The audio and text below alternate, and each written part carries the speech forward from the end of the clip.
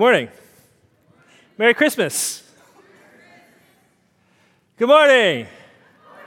Merry Christmas. It's Christmas Eve. Did you know that? How many people knew it was Christmas Eve? How many people are feeling the pressure of it's Christmas Eve? How we doing? Moms, how we doing? I don't say dads, how we doing? Dads have like one job. It's like, be sure mom's got a gift. Have you done your job yet this year, dads? Yeah. All right, we got some good. Got some confused looks. So you know Walmart's open, I think, until 6 today. So if you were planning to go later, you got to get it done by 6. But Target, I think, is open until 8, so you still got a couple hours left. How we doing with the presents? Everybody have all of the presents, all of them. Like you bought them all, and they're here, they're at your house, they're not in the mail. Yeah? Doing good? And they're all wrapped? Yeah? They're not all wrapped. Yeah, okay. So everybody who has all of their presents here and all wrapped, raise your hands.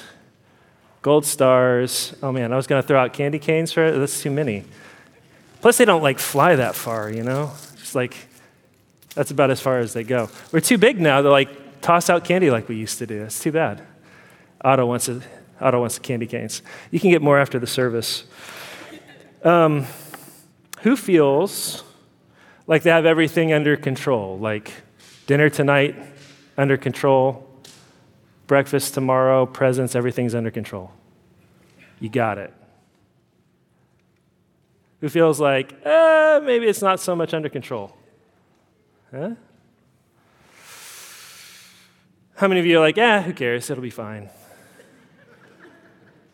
Gold stars for you, but no candy canes. You're weird. How many of you are normal, and thanks to those cursed Hallmark movies we talked about last week, you feel some pressure for things to just sort of be perfect this year?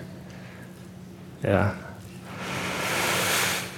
If you have a tree, if you bought presents, if you plan to wrap them, you probably feel a little bit of pressure for it to be a kind of a perfect Christmas, right?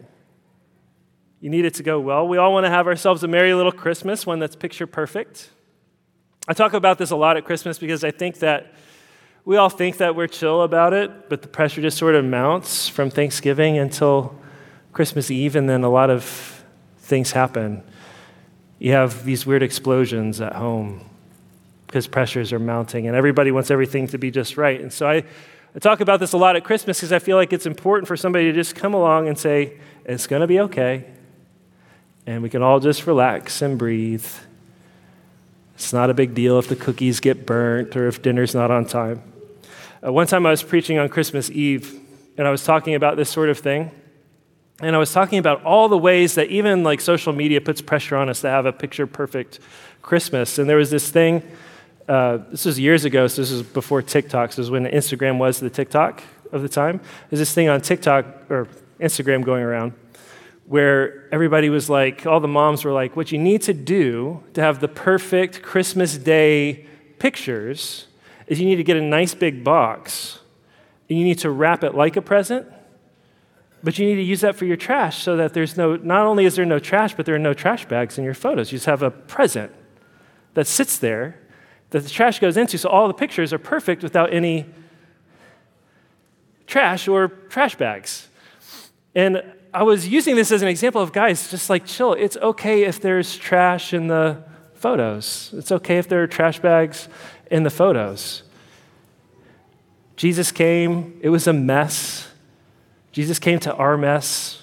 Part of the beauty of Christmas is we can just relax and enjoy Christmas and not have to have it all be perfect. We're not Mormons, we're Christians. We don't have to put on a show.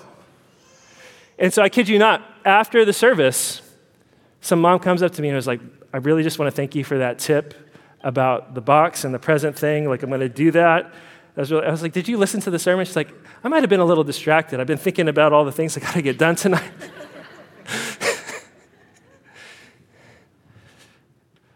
Some of us feel a lot of pressure at Christmas.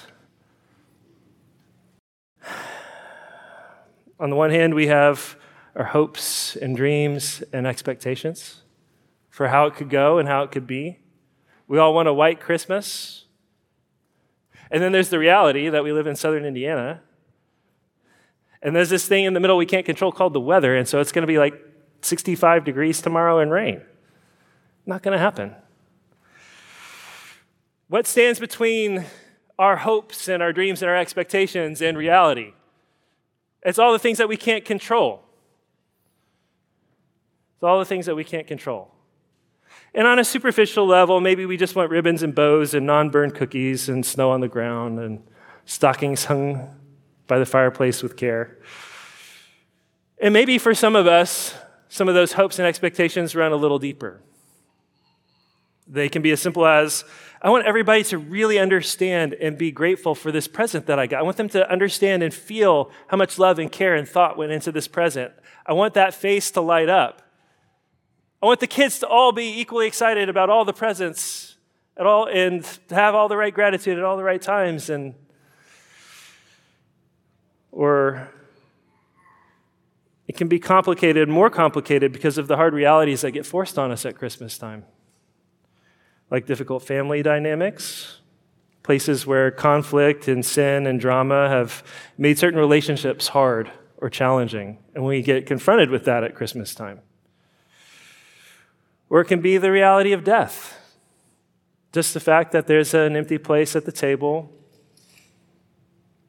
or one fewer stop this Christmas, or knowing or thinking it likely this might be the last Christmas with grandma or mom or dad or an uncle or a loved one, a friend who's not doing well.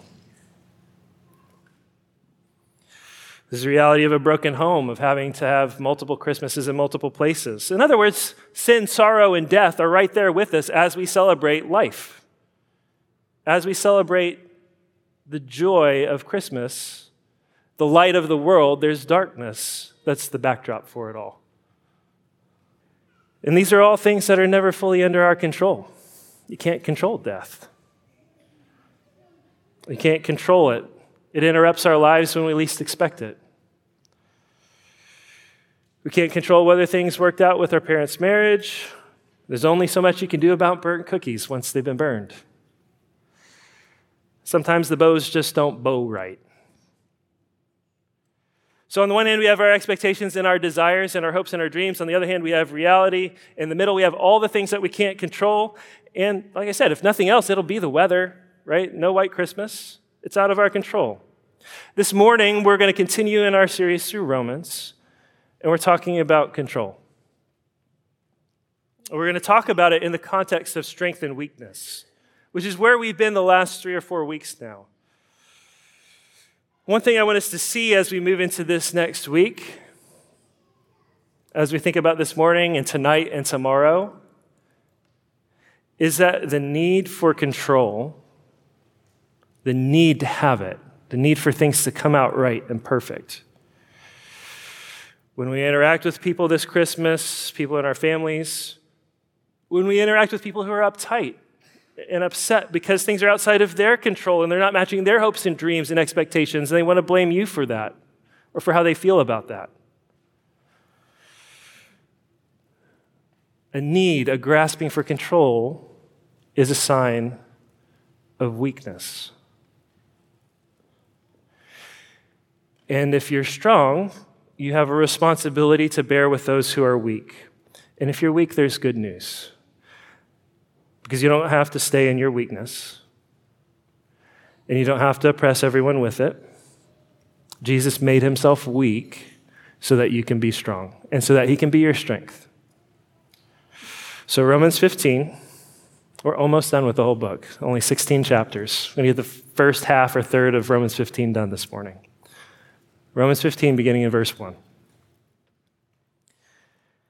We who are strong have an obligation to bear with the failings of the weak and not to please ourselves.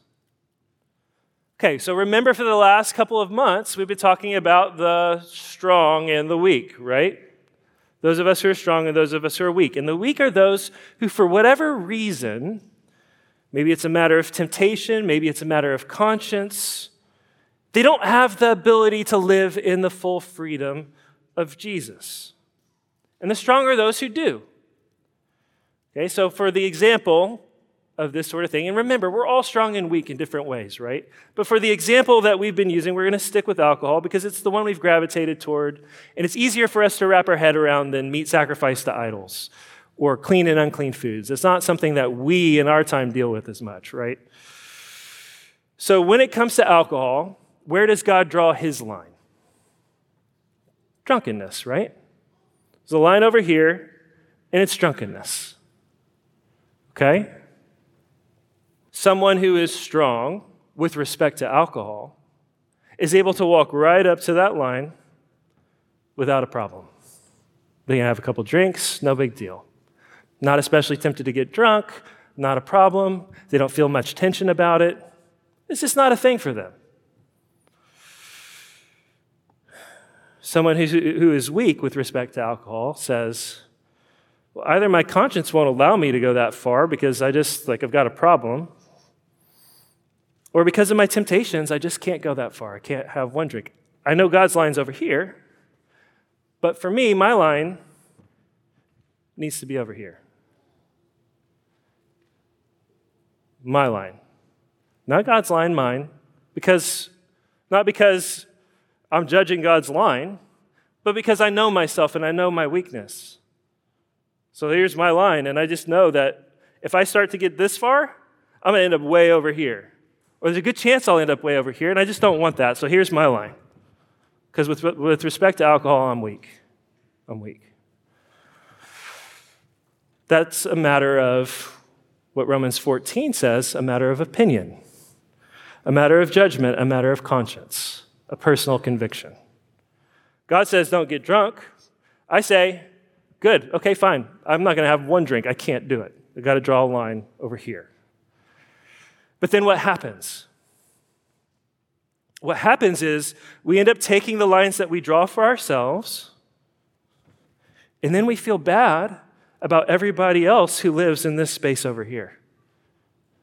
And maybe we judge people who live in this space over here. And maybe we're a little jealous of people who can live in this space over here. And so then what happens? We start to think that our line is pretty righteous, pretty holy. In fact, maybe more holy than God's line over here. And that we're way better than everybody who lives in this space between. And then we start to tell people, if you were really holy, if you were really righteous, if you were really godly, you'd draw your line where I did. And we forget the fact that God drew this line here and he didn't make a mistake. He knew exactly what he was doing when he drew the line the first time. But we begin to think that we are more holy and more righteous than God. And then we hold other people to our standards and we put ourselves in the place of God. And now what is our weakness becomes a tool we use to oppress other people for just the freedom and liberty that they have in Jesus. And this happens all over the place in our lives. We become Pharisees and legalists who turn the kingdom of God into a matter of food and drink, a matter of things, an external list of do's and don'ts that don't have respect for the actual holiness that God requires of us, which is a matter of obedience, but it's the obedience that comes from the heart, from faith, because whatever is not of faith is sin. I'm just repeating phrases from the last couple of weeks from what Scripture says. Okay, Jake, we have to focus on externals some, though, right? Because obedience really does matter. And there's a whole world of people who say, oh, it's just about the heart, and that means I can just do whatever I want. There aren't lines anywhere. Because it's just about my heart. But what that is creating a false dichotomy. Obedience is what God requires, and obedience is a matter of the heart. It's both and. It's not either or. It's internal and it's external. God's moral law hasn't changed. God cares what we do with our bodies, and he looks at the heart as we do. And that's why we have such freedom when it comes to matters of conscience and matters of opinion, because God wants our hearts to be ruled by love. To be able to say that people are more important than food. And we have a place where we can demonstrate that, where we can show it. I have freedom to eat and to drink and to do any number of things, but because people are more important to me than those things, I can stand over here with my weak brother or sister. That's not a problem. Because people are more important than the freedom I have to live over here. Now, as I stand over here with my weaker brother or sister, what I'm not going to do is allow them to think, or myself to think, that their line is God's line and the kingdom of God really is about food and drink. Right? What I'm going to do is I'm going to help them get strong. I'm not going to force them up to this line where they might stumble or fall, but I'm also not going to let them speak evil of what God has said is good.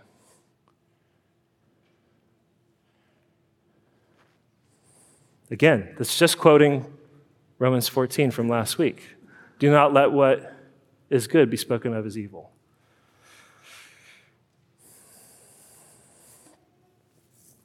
The kingdom of God isn't about what we can get away with. It's not about being strong or weak. It's about love. And we all have places where we're strong, and we all have places where we're weak. And we have to learn to live with one another without quarreling about opinions, which is how this section begins in 14, verse 1. But we live in a weak time.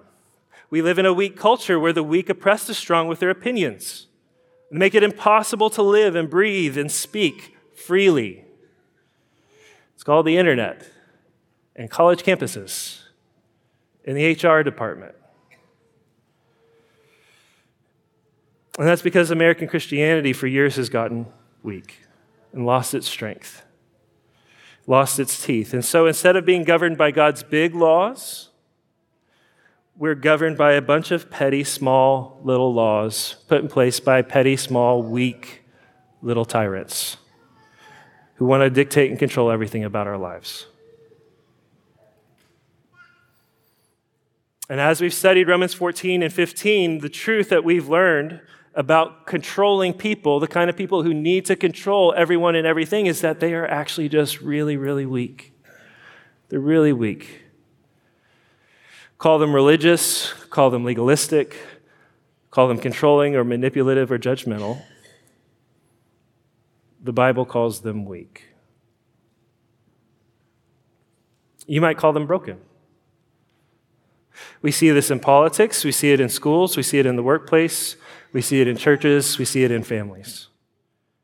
It doesn't always feel weak because it's loud, it's obnoxious, it's abrasive, but it's almost always the case that the weakest people talk the loudest and have the strongest opinions and try to impose them on everybody else because they just don't have the freedom to live for God themselves and be at peace with Him. They're weak and fragile, and they don't have the intention or desire to become strong. So when it comes to self-control, what happens if you don't have any self-control? If you don't have any self-control, then everybody else is responsible for how you feel, and you have to control them. If you have no control over the outputs, you have to control all the inputs. When it comes to self-control, they don't have any, and they don't believe God can give it to them. They've given up on the idea, so it becomes about controlling everyone and everything out there. So it's everything from you need to learn my pronouns to you're just always responsible for how I feel at all times. They don't believe God can actually lead people, so they have to manipulate and control people. They don't believe God can forgive sin, so they try to ensure that they never do anything wrong. And that means, like we talked about last week, just constantly redrawing the lines, redefining the terms, learning to call what is evil good and what is good evil.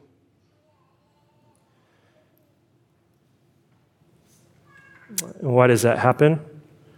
Because people are weak and broken and in pain. And they're passing that pain on to the people they should love and care for. Parents that have to control their kids and that operate through manipulation are actually just really weak. Instead of seeing it as a responsibility to help their kids grow strong and mature and free and independent, they have to keep them on a leash. Marriages where one or both sides are controlling or manipulative exist that way because there's not trust. There's no freedom, no baseline level of confidence in each other. And that's a function of weakness. It might help some of you to reframe in your mind controlling and judgmental and manipulative behavior as weakness, because it can give you compassion for those that feel the need to grasp for control. There's something there. There's something fundamentally wrong and broken and weak that drives that kind of behavior.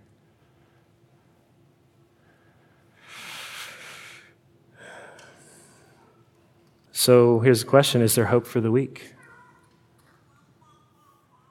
I hope so, because we all are weak in different ways, all of us.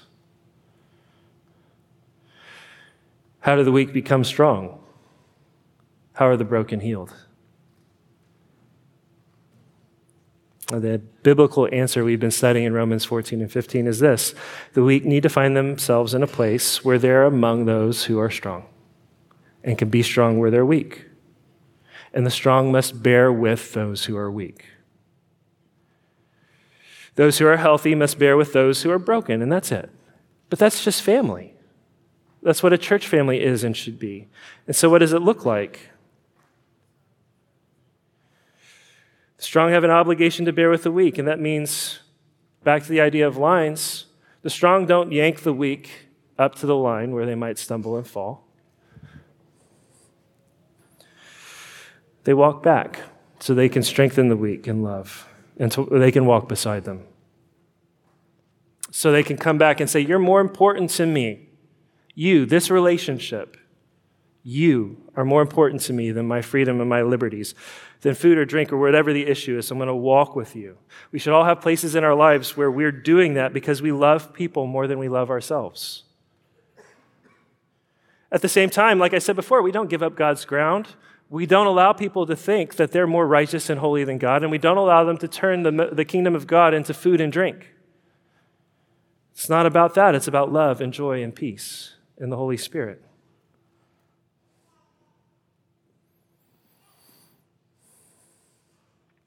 The reality is the goal for each of us, and God's goal for us, is maturity and strength. We want to be walking in freedom. We want to help each other grow. And that's just what a household, what a family looks like. And so I'm going to make it really simple. Parents, anybody ever have kids? Yes, some of you? No? Yeah. Kids? Anybody? Yeah, kids? Is every kid in your house worthy of the same freedoms and privileges? Taryn's like, yeah, only child. Freedoms and privileges extend with age and maturity and strength, right? Right? As parents, we never adopt a one-size-fits-all approach to how we raise our kids. That would be really stupid and really foolish, right? Should your toddler be allowed to cross the street unsupervised? Probably not, right? Anybody bold enough to just say no? Should your toddler be allowed to cross a busy street unsupervised? Anybody want to be like, yeah, probably? No. How about your 15-year-old? It depends on the 15-year-old, doesn't it? Depends on the 15-year-old. What happens when we take a one-size-fits-all approach? Well, my 15-year-old can walk to Walmart and walk to work and whatever, so my toddler, the rules are the rules, so my toddler's got to be able to roam the streets. That would be bad parenting. That would be stupid. Because the toddler, what'd you say? Yeah, and then it's going to get CPS called on you. That's right. It's a great way to have that happen. The toddler doesn't have the strength, doesn't have the wisdom, doesn't have the maturity to have the same freedoms and liberties that your 15-year-old has. Okay, well then let's have the one-size-fits-all approach be governed the other way. Let's just have it be governed by the weakest. Okay, so the toddler can't be let outside the house unsupervised. So the 15-year-old can't be let outside the house unsupervised. You got to hold mommy's hand across the street, honey. Peter needs me to hold his hand across the street. It's stupid, right? If we let the rules of the weak become our standards for everybody, it's just the tyranny of the weak. We call this America. It's the weak tyrannizing the strong. If I can't have freedom, nobody can. That's not good or wise parenting. As our kids grow and mature, we loosen the reins. We allow them to experience more of life. We allow them to make their own decisions and their own mistakes. When they're young, we have a lot more control, and we're exercising a lot more discipline and restraint. But the goal is not to maintain that. The goal is to usher them into freedom so that they go and face the world. And it's God who disciplines them as they face the consequences of their own actions, but they're ready for it because they've been taught that their actions have consequences. They need that transition. And older brothers and sisters have that same kind of responsibility too, don't they? To protect those who are weaker, to help them feel safe, to help them get strong. It's one thing so Haddon's my youngest, he's 7. Haddon can cross the street by himself if it's in our neighborhood. If it's a busy road, yeah, maybe mom and dad need to be there, right? Or big brother, or big sister. We all have varying degrees of responsibility for each other. And that's the way it's supposed to be in church, where we're leading one another into maturity and strength in the places where we're weak. And we're not allowing ourselves or each other to be defined by our weaknesses. And we're not allowing each other to remain in our weakness. Weakness isn't the rule. We're not to be oppressed and tyrannized by it, but we are to bend to it and bear with it. Because why? Because we've all been weak, and we all have places where we're still weak. And it's what Jesus did for us, and it's what Jesus is doing for us all the time. Let each of us please his neighbor for his good, to build him up. For Christ did not please himself, but as it is written, the reproaches of those who reproached you fell on me. Jesus is God. He is ultimate strength. But what did Jesus do at Christmas? He took all of his strength that made and holds the universe together, and he clothed it in the weakness of a little baby. He was born to a poor couple from a backwater town that nobody cared about. He was born in a barn. He lived humbly. He walked among us. He healed our hurts. He preached the truth. He lived a perfect, sinless life. He was despised and rejected and mocked, reproached by those that he himself made for his own praise. And he climbed up on the cross and he took our place. The punishment that we deserve for our sins, he bore, our sin on his shoulders, so that we could have his righteousness, his perfection, his strength.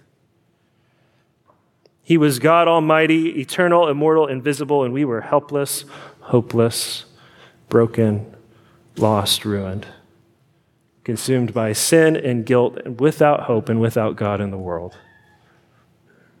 He was strong. We were weak. And he made himself weak for our sake, so that he could be our strength and he could make us strong. And if you're a Christian, that's how you've been loved. And so as a Christian, this is how you are to love. If you are strong, you need to be like Jesus. You need to bear with the weak and please the weak. And if you're weak, it's okay. It's not a sin to be weak. You need to surround yourself with those who are strong and learn to depend on them and learn from them so you can mature and grow. The point is not that we get into weird power struggles or try to define ourselves or frame ourselves as strong or weak or empowered or victims. It's so that we're all equipped to just be honest with ourselves and love each other and love God so that we can all grow together in strength and maturity in Jesus. So here's a question. Have you always been as strong as you are now? No, you haven't. Aren't you glad that Jesus was patient with you and bore with you in your weakness? Don't you have people in your life that God used, that God gave you, who were patient with you when you were young and immature and weak? That bore with you in your weakness. Don't you love how patient and gracious Jesus has been with you over the years? Don't you want to show that to other people?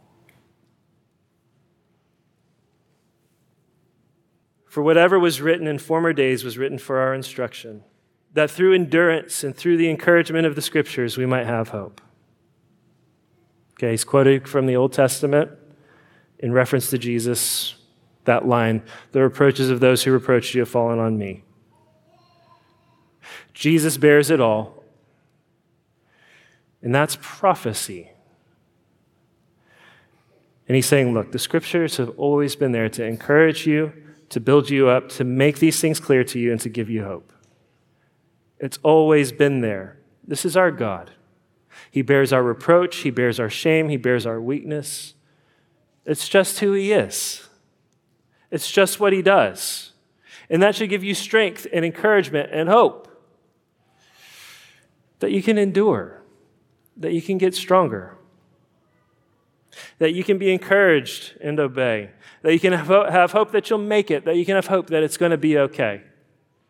Because Jesus is for us. So how do you get that encouragement and hope?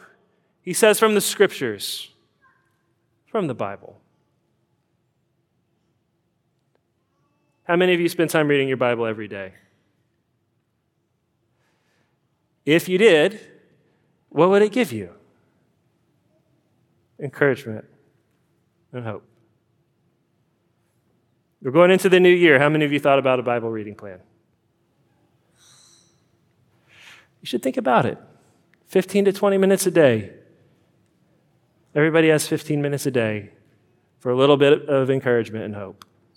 And the encouragement and hope that you get from the Scripture is not the cheap idea of encouragement and hope that you think of, that you get from the world. It's not shallow. It has tough stuff in it, and the toughest stuff is often the most encouraging stuff.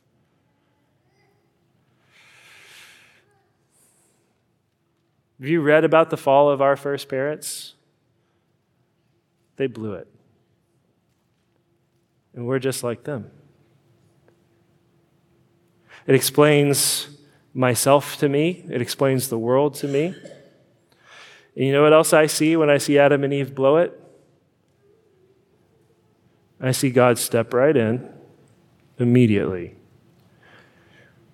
and promise to fix what we ruin. And you see that kind of thing throughout the whole Scriptures. All the faith of our fathers stuff that we studied this whole past semester, part of the encouragement and hope is not that these are great heroes, but that these are deeply flawed, sinful people that screw things up. Deeply flawed, sinful people who have a faithful God who steps in to fix what we break.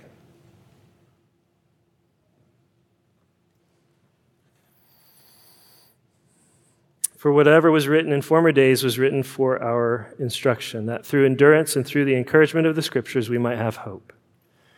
May the God of endurance and encouragement grant you to live in such harmony with one another, in accord with Christ Jesus, that together you may with one voice glorify the God and Father of our Lord Jesus Christ.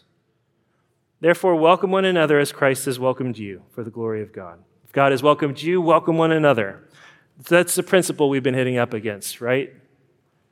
For I tell you that Christ became a servant to the circumcised to show God's truthfulness, in order to confirm the promises given to the patriarchs, and in order that the Gentiles might glorify God for his mercy.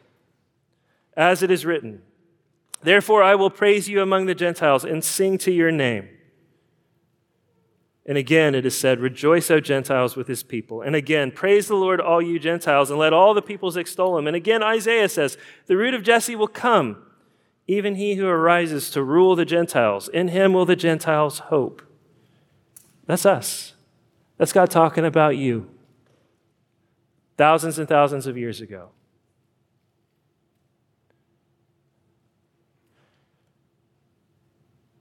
The root of Jesse is coming. And one day, there will be people, Gentiles, across the world who hope in him and sing praise to his. He's talking about you. This prophecy is fulfilled in you today. May the God of hope fill you with all joy and peace in believing, so that by the power of the Holy Spirit, you may abound in hope. Jesus came to be a servant of us all. Jew, Gentile, the whole world. It's all there. It's always been there. The early church struggled to live together, to live in harmony. Jew and Gentile, weak and strong. It was a hard, tough deal to sort through. Jesus is the servant of us all, and he's our example. So as you struggle to live with those who are weaker, as you're tempted to judge those who are stronger, remember Jesus. And may the God of hope fill you with all joy and peace in believing, so that by the power of the Spirit you may abound in hope. That's the promise that was made. That's the promise that was kept at the coming of Jesus. That's the promise that's being kept in your life right now, even as we speak. And this is the promise that God will continue to keep until there's no more need for hope, because all hopes are realized in Jesus. Let that hope sustain you this Christmas. When you're tempted to grasp for control or be out of sorts when things don't go your way,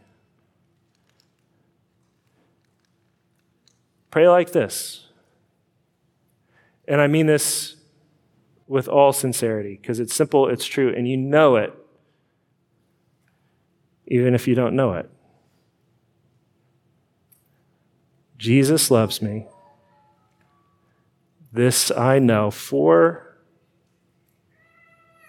the Bible tells me so. Little ones, which is all of us, to him belong. They are weak. He is strong. Let's pray. Father, we thank you for your word and the hope that it gives us. We thank you for sending Jesus to come and clothe himself in weakness, to make himself weak so that we could be strong. Help us trust in him today, tonight, tomorrow, throughout this week. In his name we pray. Amen.